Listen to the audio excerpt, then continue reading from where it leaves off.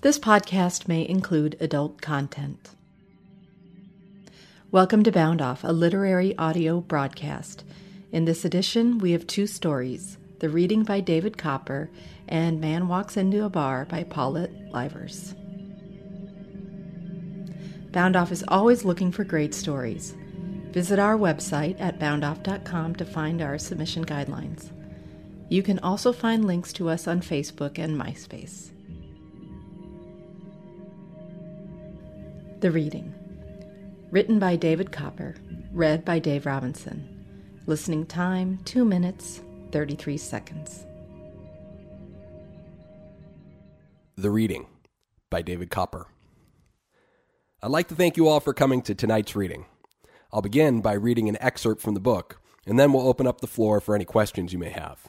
After that, I'll make myself available in the lobby for roughly 30 to 45 minutes if you'd like me to sign any copies of the book or if you have any additional questions.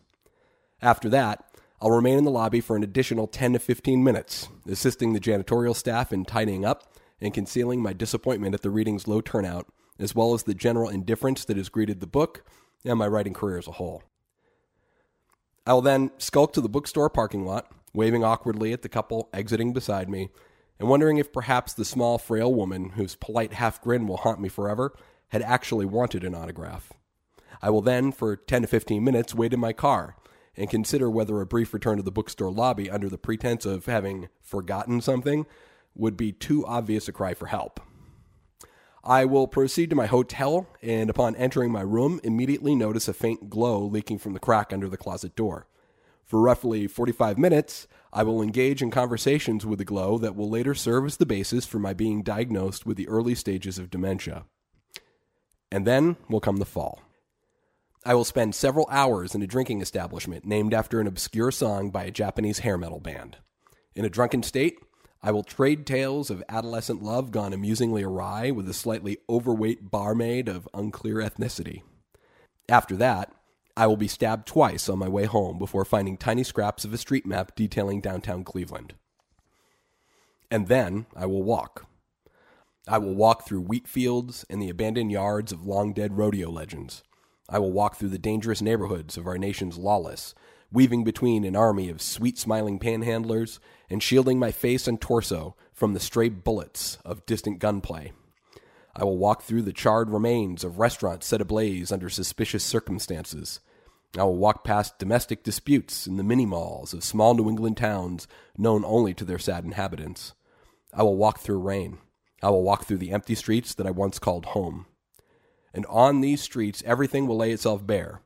Every maddening mystery that has left a footprint in my soul. Every unkissed dinner date. Every second-place finish in family talent shows. Every unanswered riddle. Every silence. Every untraceable sound everywhere. And now, on with the reading. David Copper is a Minnesotan who writes crime fiction and plays the mandolin. The blog for his upcoming novel, Uppercut Avenue, can be found at uppercutavenue.blogspot.com. Man Walks Into a Bar, written and read by Paulette Livers. Listening time, 13 minutes, 15 seconds. Man walks into a bar. Man walks into a bar. No, seriously, walks straight up to the juke, slams in a pocket full of change, and punches in what seems like a dozen Tom Waits songs back to back, and apparently in chronological order of their release, because if you're paying attention, you can trace the progress of ruination in that broken chime voice. One of those real thin guys, all cave-chested like he's been chain-smoking since he was 9, the little tree-like twigs in his lungs already shriveled up and shut down, and he shambles over and slumps into the booth catty-corner to yours. Levon says, "Looks like he's ready to pass out or die, one." You were watching out the plate glass window when he wobbled up on that pathetic bicycle, the kind that makes you think of an old person with joints all loose and stiff at the same time. Oxidized diarrhea green paint job somebody knew was a mistake right after the spray can went empty. You've seen this guy around town the past week, speculated as to where he came from, although no one's actually conversed with him, far as you know. Shit green bicycle is how he gets around. Certainly no one's seen him driving a car. No one's seen a vehicle parked out in front of Mamie's, where you know for a fact he's taken a room. Not often you see a grown man ride a bike everywhere, not in this town, not in this day and age. This is a town where bicycles are strictly for the entertainment of children. Things found by the tree on Christmas morning, not the sole mode of transport for a grown man. You'd taken note of his sober countenance when he dismounted. Not drunk at that point, anyway. You don't miss much. You elbow Levon when the stranger assaults the jukebox with his quarters. Levon grunts, already 3 sheets, no surprise, even with the evening young. You're only slightly behind. But you're sober enough you're going to remember it all tomorrow. Too bad for you. You're planning to leave after one more shot. Promised the wife. Home for supper. She's near had it. You haven't told Levon. Pussy whipped, he'd say. Then he'd flash the shit-eating grin that's been getting him laid but never married since junior high. Levon's got these big square teeth and a wide mouth that splits his face in a way people, male and female both, take as welcoming first time they see it. Girls always did and probably always will get hot and juicy for bad boys, but nice girls with daddies in the picture, they don't get hitched to men like Levon. Old Slim's over there sinking lower in the booth. Beer's got to be turning warmish. No warning, Levon gets up, skirts the pool table in the center of the room, and plops down like a dead weight opposite the stranger. Table legs scoot and wobble, and the guy jostles out of whatever half-sleep he's managed amidst the racket of Friday night at Picker's Alley. You can't hear what's said between the two, but you register Levon's grin from across the room and see it in Slim's relieved face. Hook, line, and sinker, he's fallen for it like an ugly girl asked to dance. Stranger making a friend in a town like this isn't the easiest thing in the world. The fella picks up a mangy backpack and stands up, but Levon takes it from him and slings it over his own shoulder and leads him to your booth, stopping along the way to introduce him to Benny and some of the boys. Slim slides in opposite you. Levon sits down next to him and sticks 3 fingers up in the air, flashes 3 times along with his white squares at Deanne, who lines up 9 shots on the table before you even catch this guy's name. Above Waits's growl, Levon yells, "This here's Billy Grundy," and Slim tips his head towards you with a half salute. The whiskey's performing its highest function as social lubricant before long, and that kind of banter that's general and vague and way too personal all at once is gushing around the table, and you try to remind yourself of your tendency to blab things you'll later wish you hadn't, because you don't know jack about Billy Grundy, whether he's come to stay or passing through. Levon orders chasers, and Billy says his gut's bustin', and heads for the head.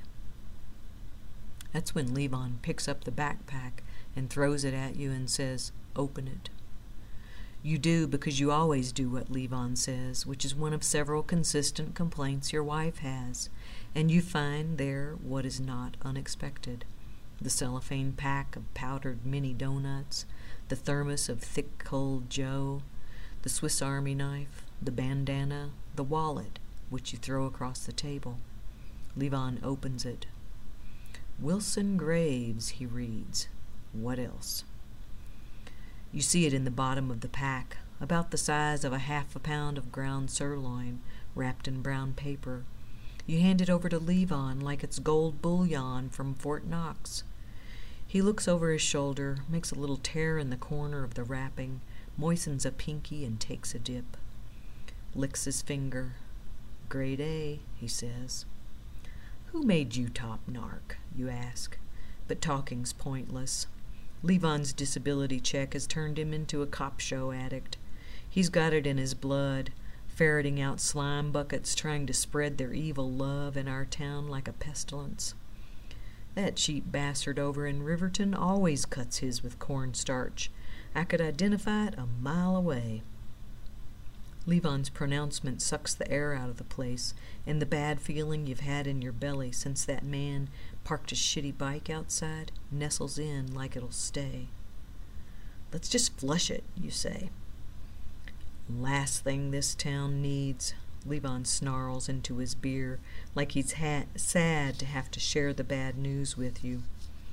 And who's to argue? Grundy Graves comes back from the John, slides in, says, "Y'all Tom Waits fans?" "Don't you know it?" Levon flashes the grin. "Say, Billy, you hungry?" "Well, I was just planning to take one of them Pickers burgers home with me. Got an appointment with the TV in Miss Mamie's living room later on. That's how exciting my life is." Grundy Graves is too enthusiastic. "Now, we can't let you eat rot-gut burgers when you're visiting our town," Levon tells him. "Isn't that right?"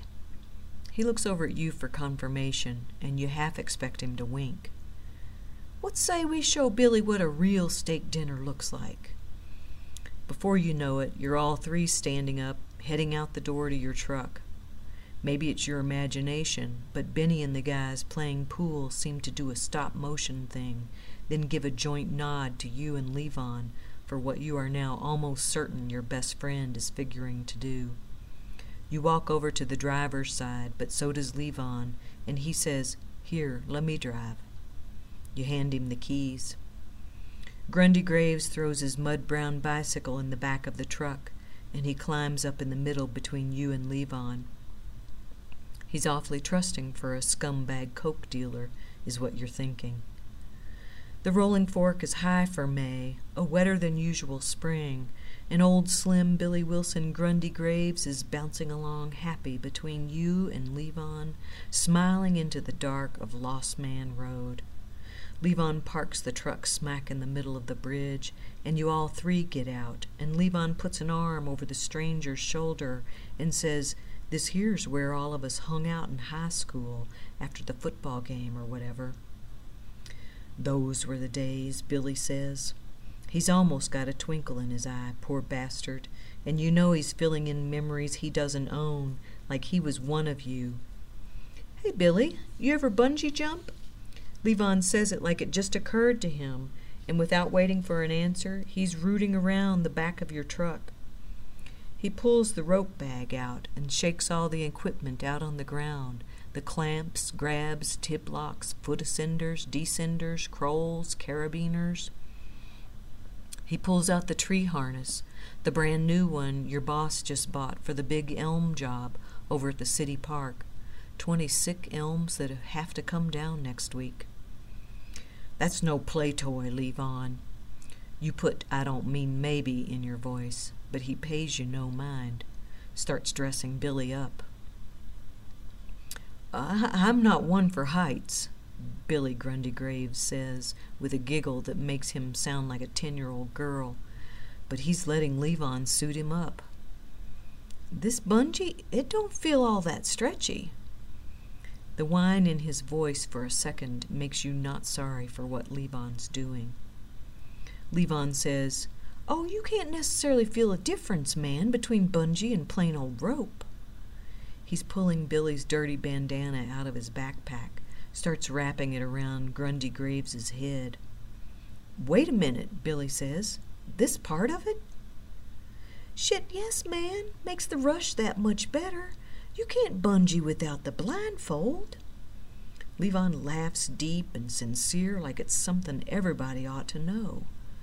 You help Billy up onto the railing, and you can feel the guy's skinny calves twitching under his filthy jeans. Levon grabs a coil of heavy chain you keep in the back and wraps it around both Billy's legs, then hooks it into the back of the harness. Billy's soft whimpering reminds you of an old rabid dog you once watched your daddy shoot. You want to look at Levon's face and see a piece of remorse or something like it behind the unflickering eyes. When you do finally look, his mouth seems lower in his face than it was just a day or two ago, lips set like concrete slabs.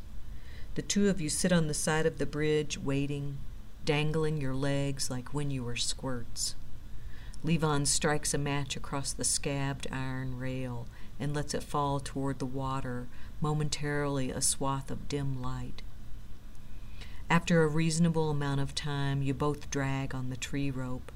The shrimpy carcass is light, might weigh 120, 130 at the most. You pull the spanking new harness off Billy's skinny, wet butt. "This equipment goddamn better be dry come Monday morning," you mutter, while Levon unsnarls the chain. Levon cradles the body in his arms and lifts it up like a sacrifice to a vengeful god, then lets it tumble back over the railing. He pulls the bicycle from the truck and gives the frame 3 or 4 powerful kicks, slams it into the bridge abutment. Streaks of shit green scribble across the concrete. "Police believe the deceased struck the abutment with his bicycle while driving intoxicated sometime early Saturday," Levon intones in the melodious announcer voice that usually cracks you up. He gives the backpack over to the dark with his good left arm. The splash is distant, weak. It's raining hard now, and the rolling fork is creeping out of its banks. The bicycle folds into the churning water like walnuts in chocolate cake batter, and you'd give an arm or an eyeball, almost anything, to crawl home and slide between the sheets next to the warm body of your wife, even if she is too pissed off to acknowledge that you've come back. You'll sit across the breakfast table tomorrow morning, and when the moment is right, you'll stroke her arm with one finger, and you'll say, "We're good, aren't we, baby?" Paulette Livers is a Kentucky-born storyteller whose fiction has appeared in the Dos Passos Review, Dog's Plot, and Frequency.